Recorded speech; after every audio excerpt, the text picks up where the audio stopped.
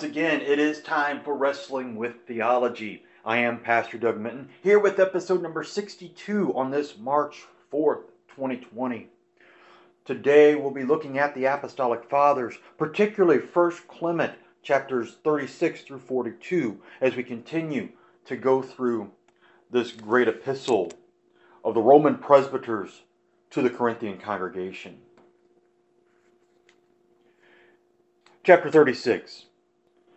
In this way, beloved, we found our salvation, Jesus Christ, the high priest of our offerings, the guardian and helper of our weakness. On account of him, we look intently to the height of the heavens. Through him we see, as in a mirror, his blameless and most excellent face. Through him the eyes of our hearts have been opened. Through him our foolish and darkened minds spring up into the light. Through him the Master of immortal knowledge desired us to taste the brightness of his majesty, which is greater than the angels, as he has inherited a more excellent name. For thus it is written, the one who makes his angels spirits and his ministers flames of fire.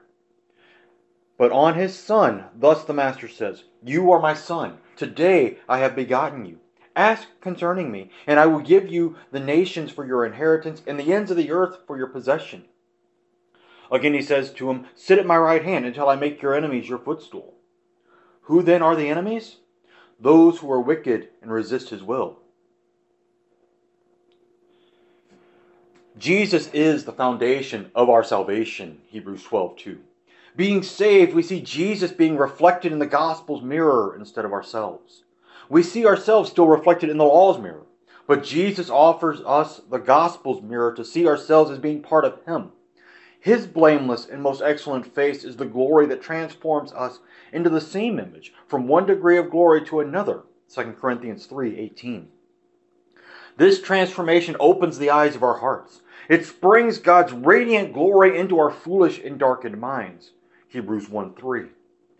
It gives us the heavenly gift of receiving his name, which is greater than what has been given to the angels, Hebrews 1:4, chapter 6, verses 4 and 5, and 1 Peter 2:9. The promise of this transformation comes through the whole Bible, but most especially through the Psalms.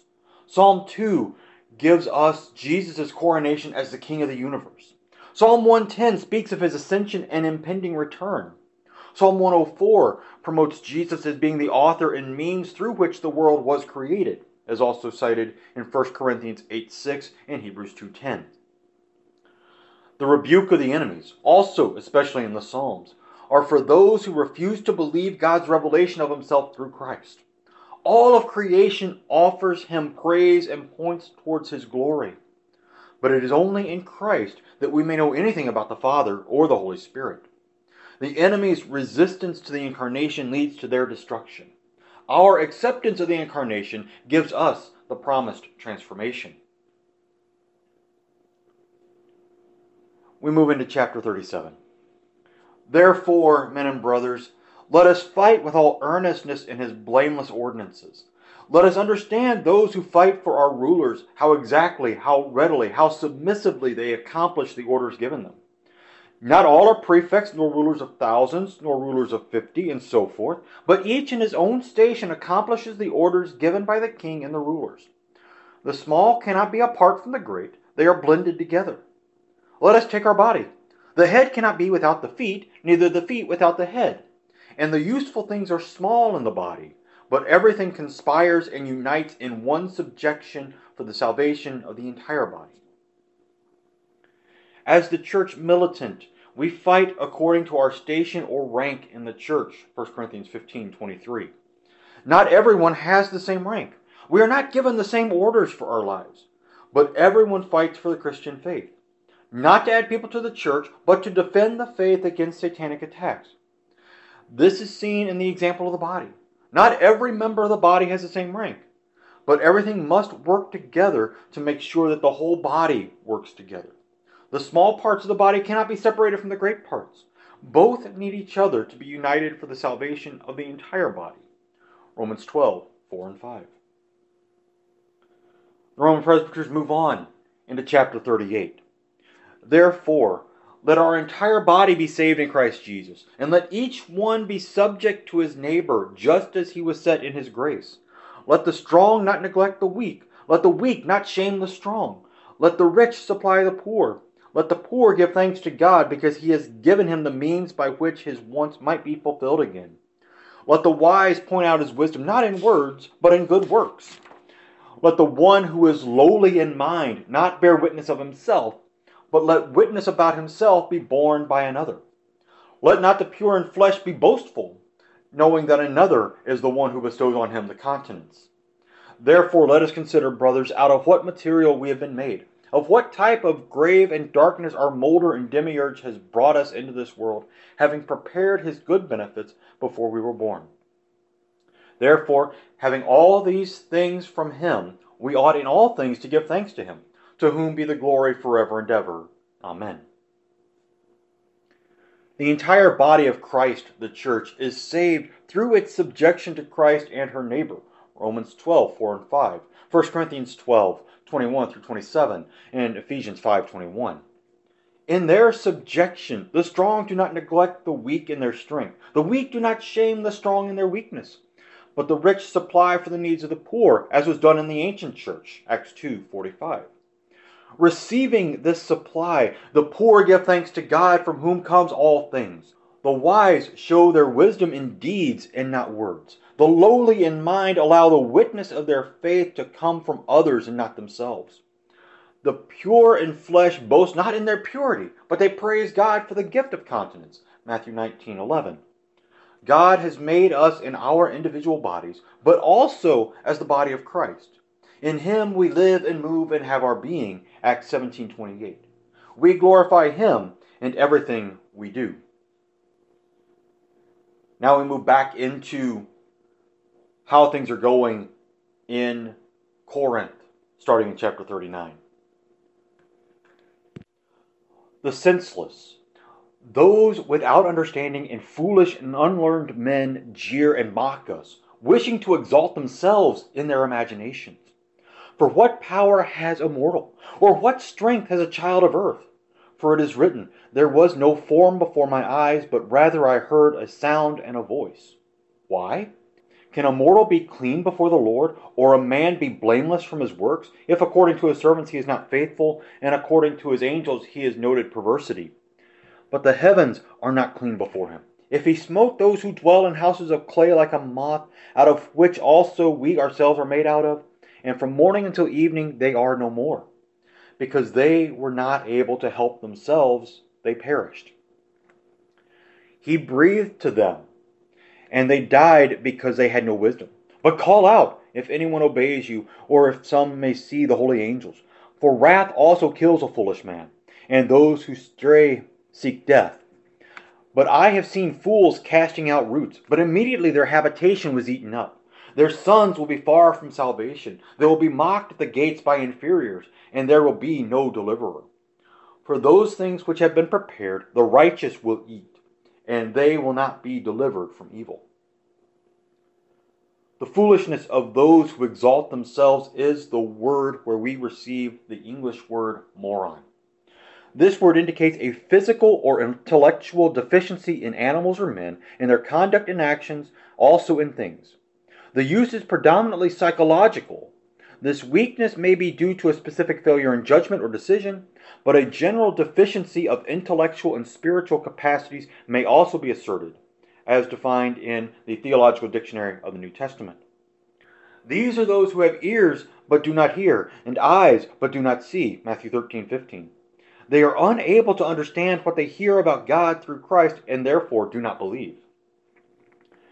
Fools seek to exalt themselves in their own imaginations. They imagine themselves to be greater than they are. But the Roman presbyters remind the Corinthians that mortals have no power of themselves. There is no innate strength in a child of earth. Not even the power to see the Lord as he reveals himself to his creation. Moses reminds the Israelites of God's revelation to Israel at Mount Sinai in Deuteronomy 4:12.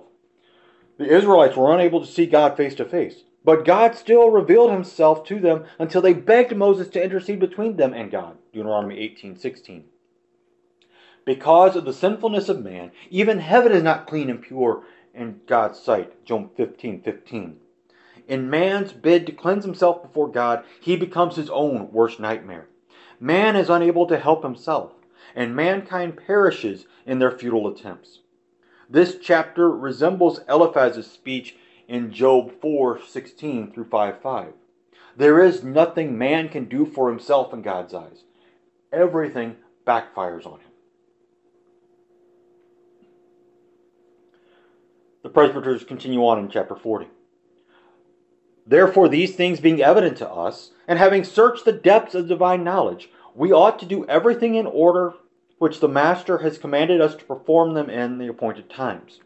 Concerning the offerings and ministries to be performed, he commanded us not to be rash or disorderly, but to perform them at the appointed times and hours. How and where he wishes them to be performed, he appointed by his fixed will. Likewise, all things will be acceptable and delightful to his will. Therefore, the appointed seasons, having made their offerings, are acceptable and blessed. They will not go wrong following the Master's commands. For to the high priest his own ministries are assigned, and to the priest his own place has been set before him, and to the Levites his own ministries to lay upon. The layman has been given the lay commands. Everything in the church must be done properly and in order. 1 Corinthians 14:40. The offerings and ministries belong to each person in their respected vocation. The appointed seasons run through the church and give rise to from this first century document into the church year that liturgical churches celebrate today. Everything follows its prescribed course, just as everyone follows their own prescribed course, whether high priest, Levite, or layman. In our own congregations, pastor, elder, deacon, layman.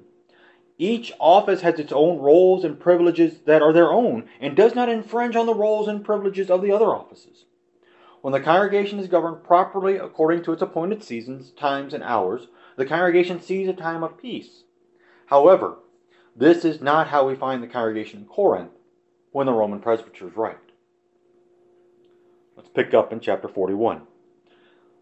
Let each of us, brothers, in his own order, give thanks to God, being in good conscience, not transgressing the appointed ministry of his rule in seemliness. Brothers, do not in every place offer continual sacrifices or the freewill offerings or those concerning sin and trespass, but only in Jerusalem. Even there the offering is not made in every place, but before the temple at the altar. What is offered there is inspected for blemishes by the high priest and the aforementioned ministers. Therefore those who do anything contrary to his will have death for a reward. See, brothers, as greater knowledge has been given to us, so much the more we are exposed to danger. As each office in the church has its own roles and privileges, so also worship has its proper place. Worship cannot faithfully happen anywhere. Worship faithfully happens in a space that has been dedicated for that purpose. Worship cannot faithfully happen alone, but worship requires the presence of the pastor and the congregation. Jesus himself says, "Where 2 or 3 are gathered in my name, there am I among them." Matthew 18:20. Our worship is inspected for blemishes. The greatest of those blemishes is the absence of other Christians involved in our worship. Hebrews 10:24 and 25. Worship anywhere other than in the congregation is blemished and therefore unseemly before God. This does not mean that we necessarily have to have a building in order to worship God properly. Worship can be conducted outside a church building in a personal home, a school, a park, etc. What is necessary for worship to be without blemish is the usage of that place by the congregation. Congregational worship is proper worship of God. And this is what the Roman presbyters say was given to the Corinthians by Paul and the rest of the apostles as we finish up this afternoon in chapter 42. The apostles evangelized to us from the Lord Jesus Christ. Jesus Christ was sent out from God. Therefore Christ is from God and the apostles are from Christ. Therefore both came by God's will in the appointed order. Therefore they went out evangelizing that the kingdom of God is at hand with the full assurance of the Holy Spirit, taking the announcement and being fully assured through our Lord Jesus Christ's resurrection and believing God's word. Therefore, preaching everywhere in country and in city, they appointed their first fruits for bishops and deacons, those who were ready to believe, those who were being proven by the Spirit. And this is not new. For indeed, in every time it has been written concerning bishops and deacons, for thus says the Scripture, I will appoint their bishops in righteousness and their deacons in faith. The apostolic sending comes from Christ, who himself was sent by God. John 17:18 and 20:21. the apostles spread out through the entire world so that all might hear the gospel of Jesus Christ, that they might know that the kingdom of God was at hand and believe in Christ's death and resurrection for the forgiveness of their sins. In this going, the apostles did not stay in one place forever. They went from place to place, as can be seen from Paul's journeys in Acts 13 through 21. While they were preaching in one place, they searched to train men in the fledgling congregations to be bishops and deacons for the congregation in the apostles' absence, as he talks about in 1 Timothy 3:10 and Titus 1:5. This has always been God's modus operandi. When the Israelites took control of the Promised Land, the Levites were spread out through the Promised Land so that every Israelite would have access to a Levite. The Levites were appointed for bishops and deacons throughout the land. They served under the guidance of the high priest. Therefore, the congregational structure went from only one place, the tabernacle, to everywhere in the Promised Land. Everywhere where the people were gathered around the Word. This is a wonderful time, especially in this Lenten season, to be able to come and have this podcast with you. I encourage you to continue to listen to not only the Wrestling with Theology episodes, but also the moments of meditation on the weekday mornings. Mormon Monday, God willing, will be out on Monday of next week. I just got to finish tweaking the final edits out of it.